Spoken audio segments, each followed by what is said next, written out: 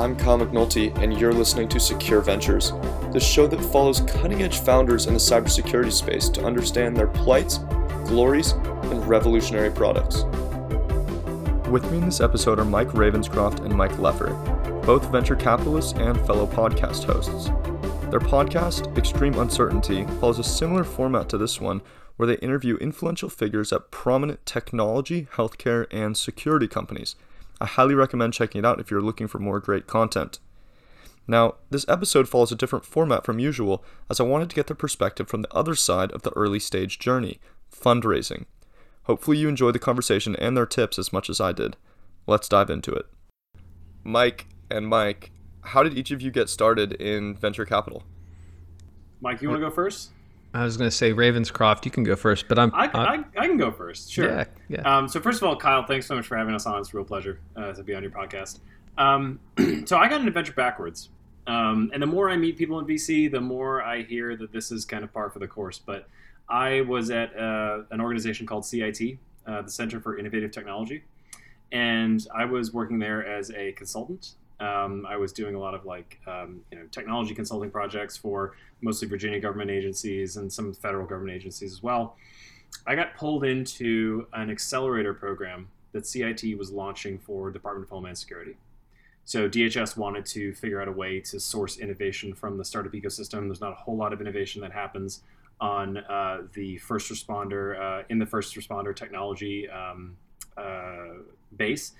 And so DHS came to us and said, we want to launch an accelerator program to try and connect first responders, so police, firefighters, EMTs, with startup tech founders, because we think they have some solutions that could be appropriate for those use cases.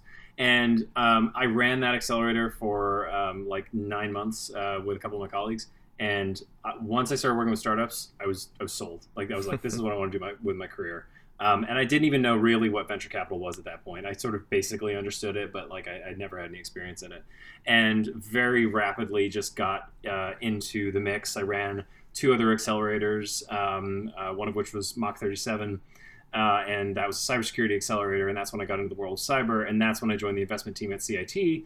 And then from there, I've moved on and worked with a couple of other funds, C5 Capital, ran my own venture consulting business for a little while, working with startups and with VCs. And then now I'm about to join the Dream Adventures team in Philadelphia, which has a security vertical as well as a healthcare vertical. And so we invest in companies that are sort of post-seed, pre-Series A, and we help accelerate them to the Series A round. So kind of a roundabout answer, but it was a roundabout route. So Mike Leffer has a much more... Leffer, you're pretty roundabout too. Yeah, I'm definitely not one of those folks who has the typical path into venture. I don't know if there necessarily is a typical path to venture, but my background, I did my undergrad at West Point, and after graduating was an Army officer for a few years. And I wasn't in the cyber branch. I spent all my time in Hawaii having fun doing logistics. But around the same time I went active duty, I co-founded my first company doing high-end online training for baseball athletes. My co-founder was drafted by the White Sox coming out of Maryland, throwing about 95 as a lefty. And wow. He'd blogged about his training online. And as soon as that publicity or PR came out, there was this instant demand for that training. And we just used a really thin tech layer to automate as much of the process as possible of creating these high-end performance plans for the athletes. And we were charging $500-$600 per month. We could stack 50 to 60 athletes per coach and built a really profitable lifestyle business. We never had to raise any venture money for it. Just a really, really good business. Did that for about 3 years, went through what I now consider to be typical founder drama in many ways. Won't dig into it too deep, but it ended up selling my part of that company for a tiny little amount to a third party, and more than anything else came away with a sense of empathy and appreciation for the founder experience, but truly had no idea what I wanted to do next. So came back to where I'm from originally, Baltimore, to start my MBA at Hopkins. And at that point, I was looking at consulting, banking, everything under the sun. They don't teach you what options are there in the military. So ended up reconnecting with an old friend and grabbed a beer, and he was working for a group called Baltimore Angels. And the only thing I knew about investing in startups was from what I saw in Shark Tank, which I thought was pretty stupid, to be honest. Mark Cuban, if you're listening, we're sorry. It's funny enough. Now I watch that show religiously. It's kind of like it's like watching Law and Order, being a cop or something, or maybe more like CSI, more like CSI. But that's not real. That's not real. You can't do it that way.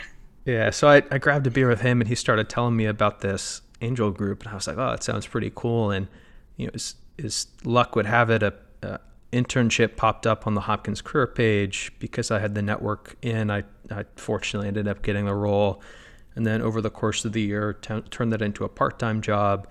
Started doing some advisory work for other startups, and thanks to luck again, I met another gentleman in October of 2018 who was just getting out of an earnout from his second company he sold, and him and I got together, grabbed a cup of coffee, and decided to start a venture capital fund. And so, kicked off the fundraising process for Squadra in probably January, February of 2019. And since then, Squadra's closed about $26-27 million fund. We've invested in 6 companies. I had the chance to lead the last 4, one of which was just acquired for a good return in 16 months. Really, really awesome experience. And that was kind of my first jump into venture. And since then, obviously, I've transitioned over to early light ventures, but still doing the same type of B2B software investing, including cyber. Interesting. Yeah, like you alluded to, they're both kind of roundabout paths to venture. But thinking on the differences between your backgrounds, Ravenscroft coming from kind of the accelerator start and Leffer coming from actually being a founder yourself, how do you think those backgrounds have influenced your investment strategies today? And maybe Ravenscroft first. Yeah, I mean, as I alluded to, I got into venture capital because it was a way of working with startups. Like right. I've not been a tech founder. I've run my own consulting company, but I've never tried to launch a tech product company. And my sense was always just that like the most interesting conversation I had in a day was with a founder. It was usually an engineer, but not always. Somebody who's developed something that they think is quite unique, and they don't necessarily know yet how to get it to market. That was what an accelerator program in the early days was designed to do. It's to take a very early stage company and rapidly scale their customer discovery efforts. Get them speaking with potential partners for whatever their go-to-market channels might be, connecting them with investors. And so for me, what I look for and how that sort of formed my investment thesis was just, I wanted to work with the founders that people wanted to work with. I wanted to work with people that were open to taking advice, taking input, but still had a very clear sense of the vision that they had for their company. I think about this quote a lot from Jeff Bezos: "Be stubborn on the vision, be flexible in the details." I think it's one of the best ways to sort of think about life generally. Because it's important to have a North Star. It's critical if you're a startup founder. You have to know what it is you're doing. You have to know what value you're going to deliver to your customer. What industry you're looking to upend. You have to understand what your vision is. You also have to be very open to pivoting all the time. You have to be very flexible on the details. And so when I look at an investment opportunity, I back into the economics and the sort of the market opportunity. I start with the founding team. Sure. Because, I'm always of the opinion that the founder who's been in industry, who's seen what's going wrong in industry, and who wants to fix a problem that they know firsthand, that's the conversation I want to have first. And then, down the road you get to, okay, this is a problem, but it's not a big enough problem, or it's a good company, it's just not a venturable business. Like there are other things that will sort of change the way you make an investment decision or don't invest. But for me, it always starts with the team, because you can try to de-risk the market as much as possible, but it's very hard to predict the market 7, 8, 10 years out. That's why VC has such a high failure rate, because it's hard to, it's almost impossible to predict what exactly is going to happen 5, 10 years down the road. Big companies can't do it. Big companies struggle to innovate for the same reason. So for me, like, the only real tangible thing I have is a founding team and their sort of personality and the way they work together and what their strengths and weaknesses are. That's the first thing that I de-risk, and then everything sort of follows from that. Yeah, interesting. Leffer, how does your approach differ? So team plays a massive part in it, but I'm going to talk about something that's maybe a little bit easier to assess up front, and that's, at my first company, I mentioned this before, saw this instant demand for the product. It was effectively selling itself, and there was product market fit. There was very little customer acquisition cost, just a content marketing driven strategy, and it was being pulled by the customer. And the fastest growing companies, from what I've seen in my limited experience, are the ones where the customers are pulling and searching and demanding the product.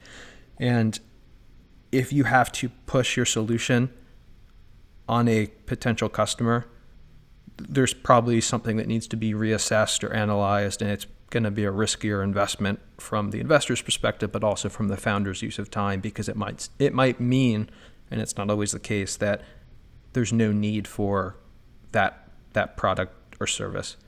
So that's the first piece, is what are the signals of product market fit? Is that authentic demand value truly there? Going back to what Mike said about the team, I was a part of this situation where ultimately I got replaced at a startup after a few years, and I've seen from the investment perspective, the advisor perspective, founders get replaced all the time. It could be the CEO, it could be the CTO. It might be because the company is scaled and they're no longer the right person for the job when there are 20 people in the company versus 3. It might be because they're just not performing. There's a variety of different reasons, including personal issues. But you've got to de-risk that team as much as possible and make sure that the relationship and the culture is healthy, because it's not always the case. And the other thing you can do is have that frank conversation at some point with the entrepreneur, saying, look, what happens if someone doesn't perform? You have to be ready and always aware that that's a possibility. And that, I could probably talk about this for a while. And I think I wrote an article about how to go about that process and having a plan, and not waiting too long to make these decisions, because it can really set a company back 6 to 12 months if you have to replace a CTO or COO when you don't action it quickly. Interesting. So maybe on the other side of that same discussion then, what's the biggest red flag that each of you have when assessing a potential investment? Again, we'll maybe start with Ravenscroft. Oh man. I used to think about this as like, what's the red flag or whatever. I Sure. think what I've sort of evolved to, everybody does this differently. Like, everybody looks at companies differently, as just Right. Mike and I have just demonstrated. So, and there's a saying in VC: if you've met one investor, you've met one investor. And like that's that is beyond true for all the VCs I know. Everybody has their own way of thinking about this. I think what I have found to be the case is that there's always a fund that I worked for previously. The managing partner said there's always warts. You have to figure out whether you can get comfortable with them. No company is a perfect slam dunk investment. There's always something, and this is true, by the way, for public equities as well, right? Like, if you're making an investment in a publicly traded company, there are people who think that it's great, and there are people who think it's terrible. Like, there's no perfect investment, right? Otherwise, we'd all be billionaires. What I think is the case is that when you have that first conversation with a founder and you are sort of hooked, when you have that feeling of being hooked, that's when I start to go. You make that decision with your gut. That's sort of like the lizard brain making that decision. Sure. And then you use your frontal cortex to figure out whether or not that is justified. So for me, it's like, okay, I think this is a good idea, but why? And then I try to like logic myself through all the things that might be wrong with it. That's usually when you hit upon that hurdle where it's like, I like this company, but it's not a good investment, right? It's Sure. like, I like the team, I like the tech, I like the market, the valuation's way off, and so like, even if it returns, it's not going to return enough to justify the investment. As far as though, like a sort of, I mean, when you say a red flag, do you mean sort of like an instantaneous, I know this is not a good fit kind of thing? Yep, exactly. So if I were to think of one, it would be a sense that the founder doesn't understand the problem fully. And what I mean by that is, so what Leffler said earlier about whether there's a customer need. Sometimes you'll speak with founders who have spent a couple of years building a platform for a specific use case within an industry, but it's not clear that they really understand what the problem is, or what like sort of the value drivers are for that business, or what the value is that they will provide with their solution. This is particularly tricky in cyber, I think, because in cyber you're generally pitching on this is more secure than the next guy's solution. Which is not a good way to pitch a cybersecurity solution, I don't think. I mean, there are a lot of other things that you have to take in. That's not the only thing that a CISO cares about. It's a very important thing, but there are a manifold of things on a CEO's top of mind list of priorities. One of which is justifying any expense to the board that you have to be able to take into consideration when you're pitching a startup. And so, like if that mismatch is there, or if I in speaking with a founder and then speaking with some customers, like I just get the sense that there's not like that alignment, or that they're solving a problem that isn't there, or they're building a solution that's seeking a problem. That to me is the red flag, where I can't get past that, because then everything that follows is kind of in question. Like, is the market really there? Does this team really have a line of sight on who their customers are? Do they care what their customers think? That's a huge red flag. If you don't, as a startup, or as a startup CEO, if the customer is not your number one concern, like one time I had a founder tell me, well, it doesn't really matter what they think, because this is going to deliver value. It's like that those two things don't make sense. Like, you can't think that the customer doesn't know what their pains are. You have to listen to them. It's not the other way around. So that's kind of my big red flag. Okay, and I want to drill into something you said a little bit further before I turn it over to Leffer. You mentioned the process of having that kind of emotional or intuitive hook followed by the frontal cortex thinking. Does that mean that if you don't have that initial hook, that the opportunity is just off the table for you? Yeah, so this is one of the things that I've been most surprised about in VC, and that's that the first impression really matters. And the problem with a first impression is you only get one. Right. So I was amazed. I brought in a couple of founders early on when I was on the Gap team, when I was at CIT, and like they just had a bad pitch, and I was like, well, I heard a better pitch. Like I'll just bring them back in, and the team was like, no, we're not interested. And it's like that, and I thought like maybe that was just an eccentricity sort of the dynamic, and maybe like the founder was particularly had a particularly bad day. But it really is the case that first impression, it's like if you don't immediately hook, because VCs see thousands of companies a year. Right. At my current role as the venture associate for Dingman Center Angels Network, we see like 50 or 60 companies a month, and those are like pre-vetted. We're getting those from our investor partners. Those are not like typically cold outreaches. So like, there's a really high bar as far as just, general pattern recognition, general good impression. Like, did I get a good feeling about this founding team? And that's really hard to overcome. Like it's not, it doesn't mean that it's impossible, but that first meeting and that first impression really does matter. And I've been amazed at, the rooms where I've been in, where it's like the founder has spent months trying to get a meeting, and then they just haven't practiced their pitch, or they haven't like really, done the work to sort of research the fund. I mean, Leffer, I'm sure you've been in these conversations too, where it's like You have a founder saying like, well, we really want a Series A. We're looking for like a Series A, Series B investment. And they're like, well, we're a seed fund. Like, why are you, like you probably should have known that walking in the door. And it's like, it's just that like last mile sometimes. And it's like, if you can't stick the landing in that first meeting, it's so hard to overcome. Laffer, I'm curious to hear your thoughts on that. The red flag question, or what was the second piece? I forgot that Kyle's actually interviewing us, not me interviewing. Kyle, you asked the question. No, you're on the right track. I think it's both over to you, Leffer. So maybe first starting with the red flag piece, and then talking about the value of first impressions and determining kind of your emotional response or tempering your emotional response in that first pitch.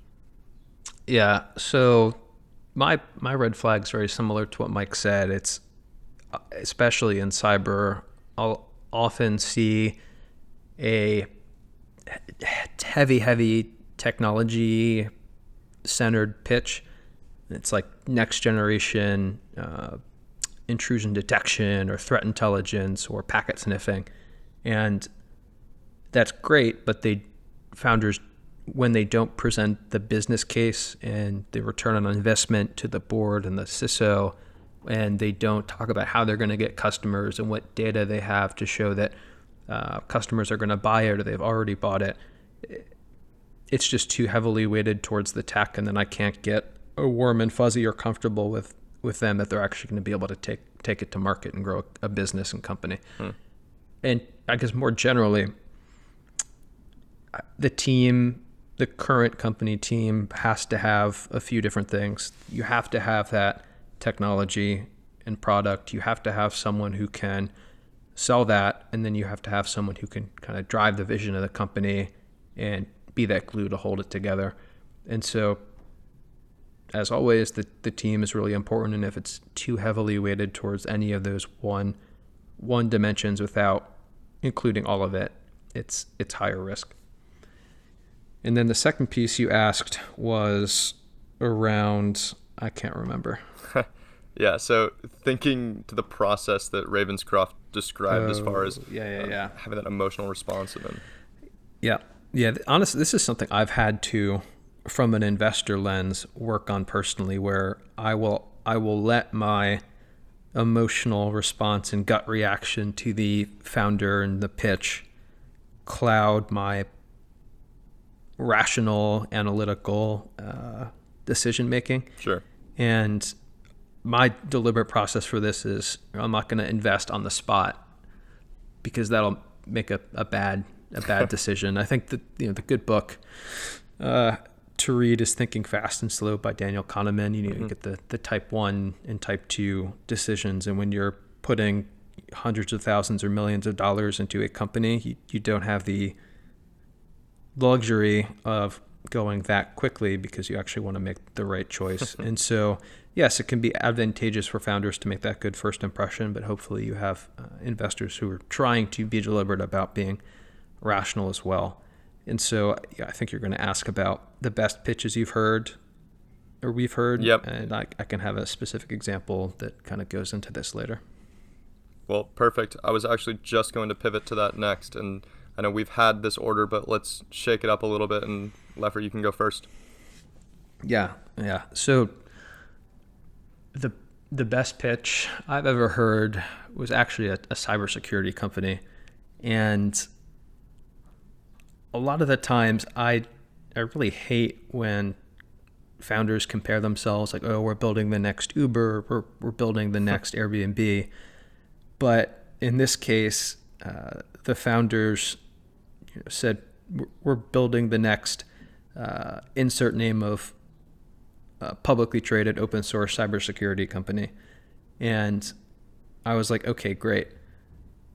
And then the next slide, they said that the founder of that company was an advisor and investor in theirs. And I was like, oh, well, you actually back up that claim. So they hit me over the head with that emotional, anchoring it to a $1 billion company. And then they had that proof point that the founder of that $1 billion company was actually invested in participating in the growth of this one. So that was awesome. And then they went into all the data about the traction their open source tool had and why they were the team to win and why they were hungry and they had a plan for it and there was a business case, et cetera. So it had all of the things I look for in terms of the emotional hit, the pattern recognition of the big opportunity, the big market, the technology, and then the business sense and plan for how they were gonna grow it. Yeah, that's interesting. Makes sense. It sounds like it kind of hit all the bases and then had that bonus point as well, like you were talking about. Mm-hmm. Ravenscroft, what are your thoughts as far as best pitch you've ever heard? So like while Leffer was talking, I was like running through the clip show of my life sure. of all the pitches I've seen, and I feel like I got a hedge on this one because I just don't know what the best pitch is I've ever seen. I mean, I think the best investments that I've made. I'll say this different. I'll answer this question a different way. The best pitches and the best companies and the best investments that I've made, I think, are those where I have had the longest relationship with the founder prior to the pitch. So, and this is not always the case, right? I mean, I know a lot of founders. I've known a lot of founders for years, and some of them I've been able to bring in for an investment. Some of them I haven't. But I have found though that I really like to see the company sort of develop. And this is why one of my biggest pieces of advice to founders is it's never too early to start meeting with VCs. It's never too early to start to get to know people in venture because you start to understand what their expectations are. It's good for VCs like to track companies. They like to understand founders. They like to really get to know founders.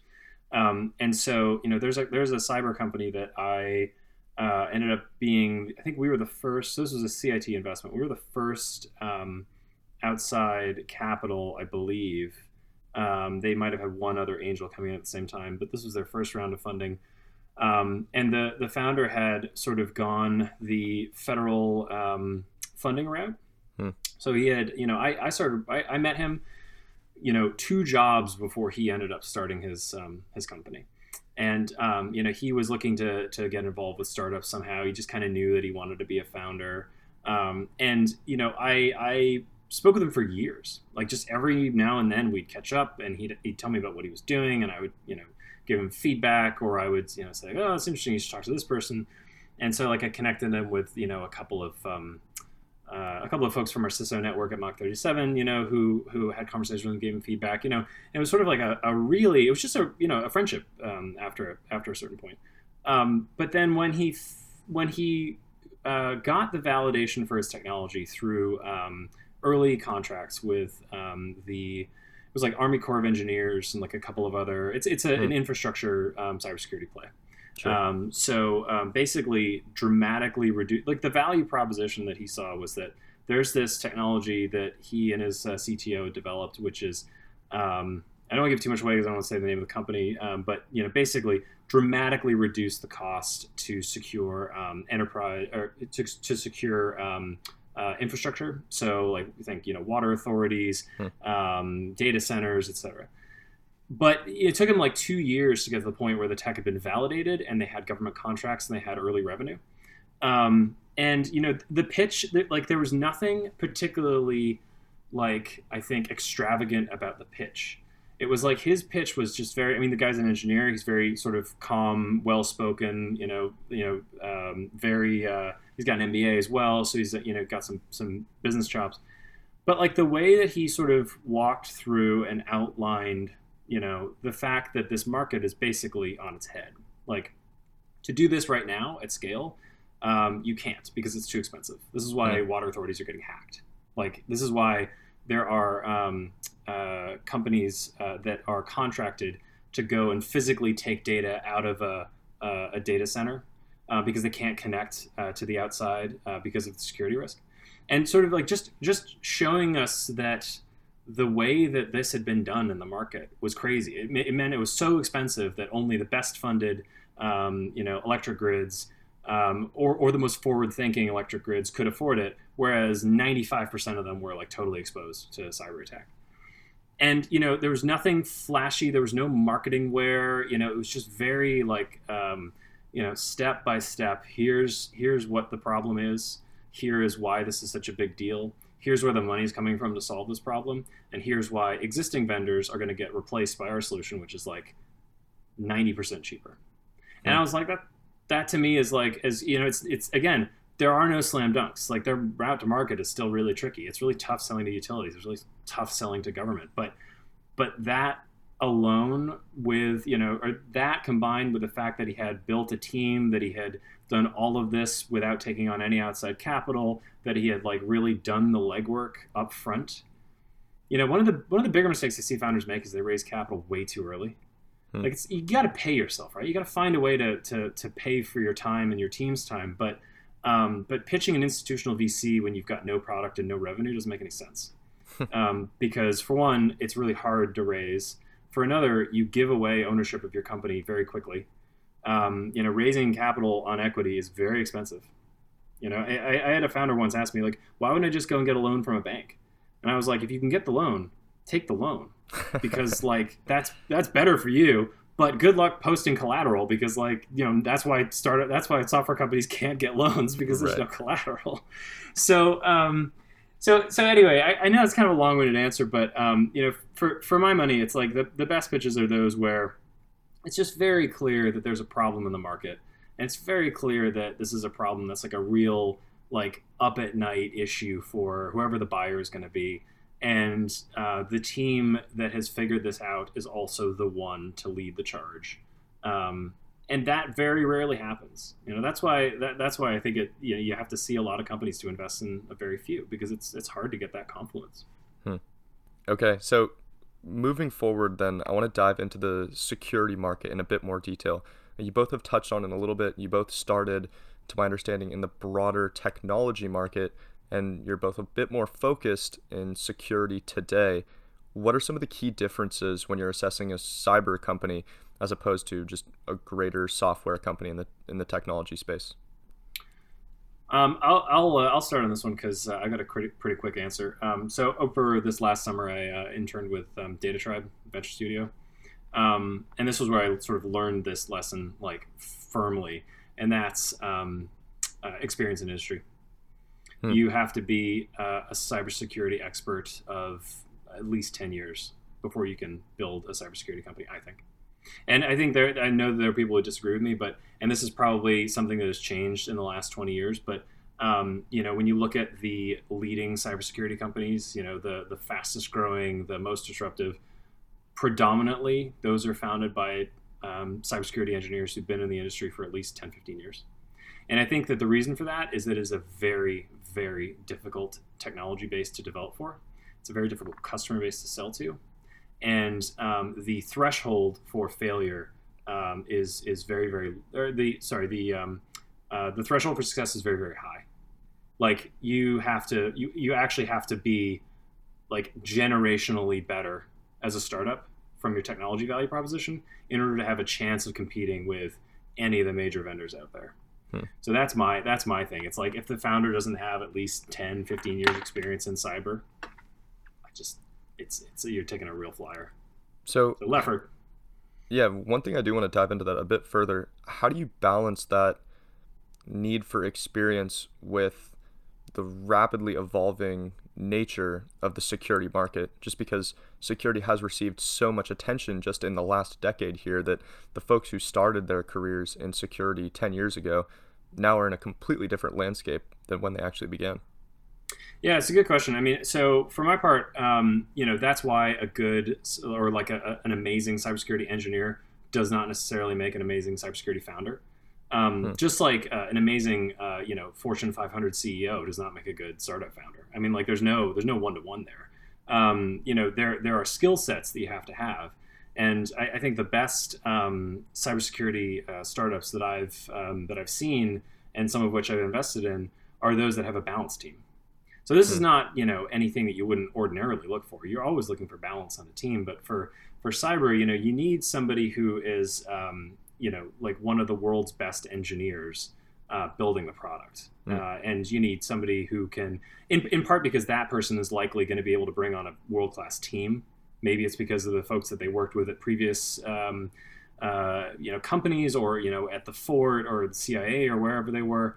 And then on the other side, you need to have somebody who understands the market. You need to have somebody who can sell the product, who can figure out a go-to-market, who can market the thing.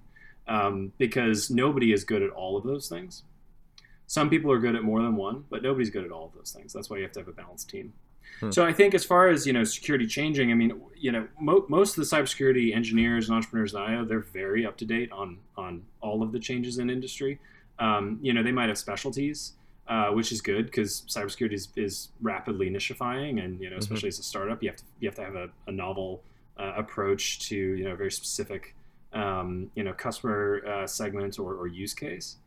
But that for me, it's always been like the amount of time that person has been building product, or running red team operations, or what have you, like that really is important experience.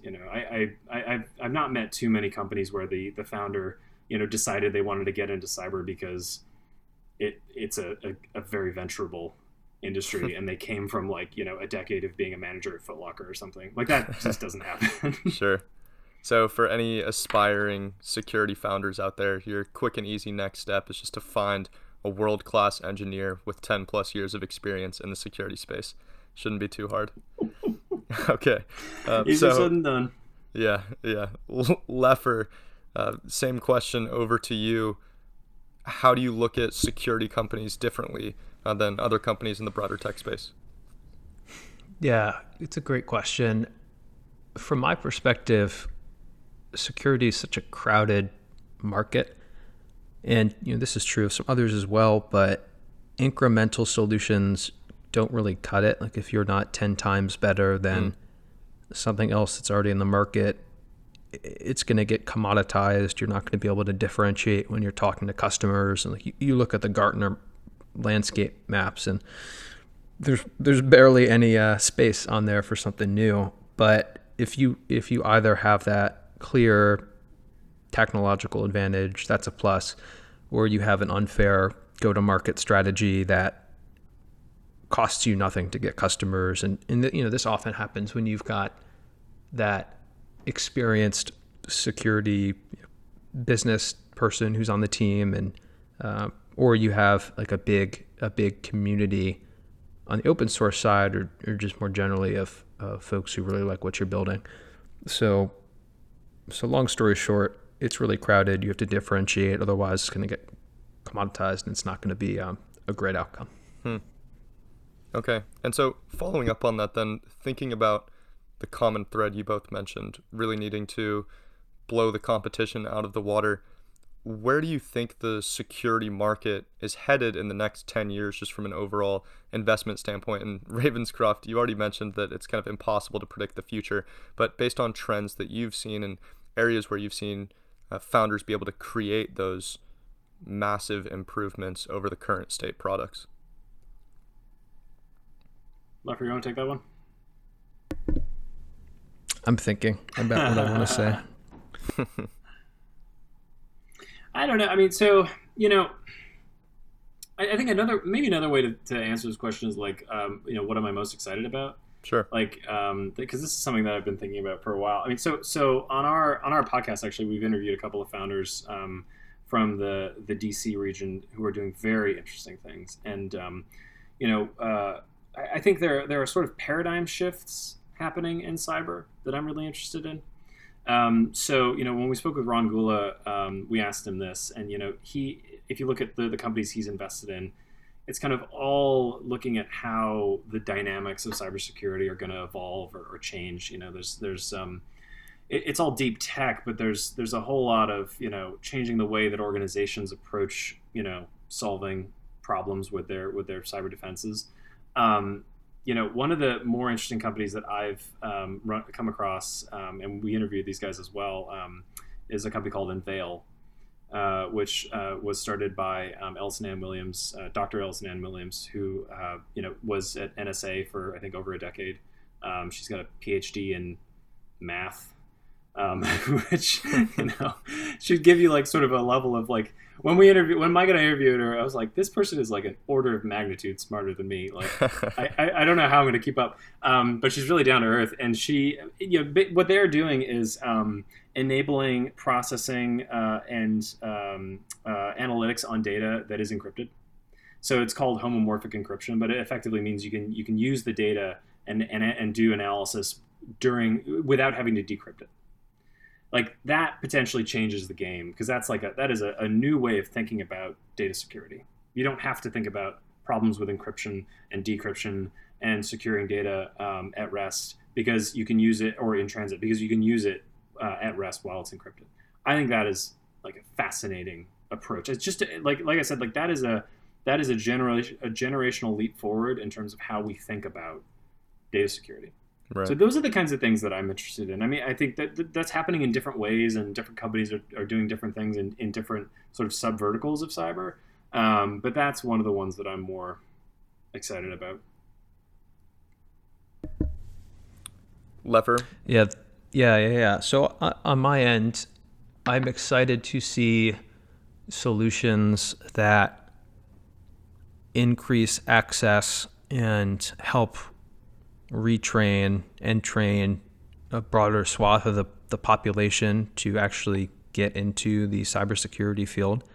We've got massive job openings and just a lack of security engineers and folks who can fill them. And that's a big issue. I mean, nationally, for the country in general, like high unemployment, folks who aren't skilled. So that's one area that is ripe for disruption.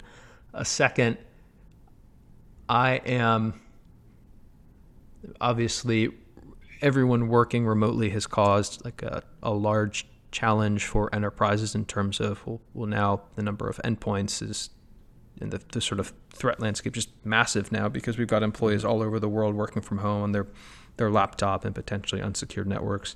So how do you address those challenges? I think there's a big understanding now, after Stuxnet, what happened in Florida at the water treatment facility. Like industrial control systems haven't historically created unicorns, but I think there's a big opportunity there as everyone becomes more aware of sort of the nation state threat. And then I'm going to end with this. I am not the smartest person in cyber, and so how I like to assess companies and opportunities is by talking to people who are much more in the weeds and highly qualified. So I always like to leverage experts, and I would be skeptical of anyone who says they know exactly what the future is gonna bring. Right. Because I certainly don't. I'd double down on that. Yeah, for sure. Well, I did want to follow up on that topic as well, right? Because neither of you coming from a security background, I'm sure it's kind of a different approach to making investments in the space, just lacking some of that deep subject matter expertise. So how have you balanced that lack of in-depth knowledge with other resources such as expert opinions, or again, maybe going back to just your gut intuition and the explanations that founders are able to provide as far as the problem and the solution? Yeah, I mean, I'll start on this one. So I was pretty intimidated by cyber when I first got into it, but and I'm still intimidated by it in the technical sense, because I'm not a cybersecurity expert, and I'm not a technologist. But I realized pretty quickly that there are people that I know, like Mike said, that can help me de-risk that. So whenever we do technical diligence on a company, we do like demos of product, and we have like interviews with cybersecurity experts. People in our network. So when I was at Mach 37, we had 100 plus CISOs, various CXOs, software engineers, who are in the cybersecurity industry, who would help to do the sort of validation of the technology. But that's standard. I mean, right? You do that for any company you're looking at. It's just an industry. The thing that is true though is that it's still a product sale. So CISOs are people. They're not automatons. They're not robots. And they don't have an infinite budget. So the value proposition has to be very clear. And I've realized that you can learn what a CISO's priorities are by talking to CISOs. So the first year that I was in cyber investing, I went to every networking event I could. I went to, every lunch and learn. I joined, webinars that were given by CISOs. I read industry publications, and I tried to just sort of like get the kind of off the cuff take from CISOs about what their problems are. Because there's a difference between what CISOs and people talking about cybersecurity say publicly, and then what they say at a cocktail party. And I found that you have to be able to marry those two things, because publicly it's sort of like, we are out there on the edge. We are looking for innovative technology. We are looking to expand our tech stack. There are elements of truth to that. But then when you talk to a CISO at a cocktail party, they'll be like, if anybody pitches me one more single pane of glass solution that isn't a single pane of glass, I'm going to throw them out of my office. It's like they have real problems. Like, nobody wakes up in the morning, CISOs included, saying, I got to get me some AI. Where can I get some of those AI solutions? It's like, no, I want to free up an additional 10, 15 minutes in my day. I don't want to have to, get a phone call at 11 o'clock on a Saturday night from one of my software engineers saying, like, we're being hacked. It's like, those are the things. They're people. They care about the same kinds of things as anybody does in their job. It's just they're in a specific kind of job. They have specific concerns, and so it's like, you can only learn that by talking to people, I think. And like the founders, I think, who, like I said, resonate the most with me when they're pitching a cyber solution, as they can say, like, we built this product to address the concerns of the customer. So if the customer is the CISO, here's how this makes the CISO's life easier. Here's how this makes the CISO look better at the end of the year. Here are the KPIs they care about. Here are the metrics that they're going to be measured on, and here's how our product helps them hit those. That's why people buy tech solutions. At the end of the day, like that is what people are looking for. They're looking for technology to make their lives easier, not, oh, now I have this other software that I now have to go check, so I got to hire 15 more people to go and use that thing exclusively. And oh, by the way, none of these tools talk to each other. So, it's like that I think is a struggle in cyber. It's very complex. In some ways it's very complex, and it's also very not complex. It is a human problem, like most other problems. Yeah, agreed with everything that Mike said. Like, just spent a lot of time buying CISO's beers and taking them out to lunch and having frank conversations with them. And then, on my side, I can assess the business traction. You can see if customers are purchasing the product or service at a high velocity. They're not just in-network sales or customers that they had relationships with previously. And you can kind of look at all those business indicators we talked about before to assess the health of the business. And then, it's never good to be a lemming, but if you have other cyber investors maybe who are smarter than you, that's always a good indicator as well. Okay, great. Well, I do want to give you both a chance to provide any sort of actionable advice for founders that, let's say, are struggling getting VC funding or maybe just funding in general. Ravenscroft, you mentioned earlier, it's never too early to talk to VCs. What other maybe one point would each of you have just as a recommendation for founders going through that? Yeah, so I'll say two things. So on the one, I'll just caveat what I said earlier. It's never too early to talk to VCs. It can be too early to pitch VCs. Right. And that is something that you really have to balance. Like when you're talking to an investor and you're sort of getting a sense for what their mental milestones are that they would expect you to hit, whether that's a revenue number, whether that's like a couple of enterprise customers, whether that's, a pilot with a, depending on what your technology is, like a pilot with a government agency or utility or whatever, like knowing that prepares you to pitch. So it can be too early to pitch VCs. If you pitch too early, then there's a long road back to that next meeting. So as far as advice though for founders, I mean, I think that the biggest stumbling block that I have seen in pitches, sort of like the biggest area where there's pushback, is being able to comprehensively but succinctly articulate the problem that the technology is going to solve. So, I think that there's just this sense sometimes when founders are pitching that everybody understands the problem. So it's like, oh yeah, everybody knows that CISOs struggle with prioritizing threats. Well, I mean, some people don't know that. A lot of people do, who are in industry, who are specific investors, but cyber specific investors. But it's very hard to pitch a solution if it isn't already fully understood the extent of the problem. And when I say the extent of the problem, venture investors don't want to invest in value propositions, like Mike said, that are like, this is an incremental improvement. So right now you're getting, a 10% savings with the solution you're deployed right now. I can get you 12. Like that's not compelling, right? And so you really have to know and have practiced pitching your problem that you're solving. There's never too much practice that you can do on that, because you have to know it cold. Because if you get that question back, like, well, wait a minute, when you say this is a problem, like, who do you mean it's a problem for? Who's it a problem for? Well, so how are people solving this problem right now? How do you know this is a problem? Like my advice to founders is always you pitch with the argument, and then you back it up with data.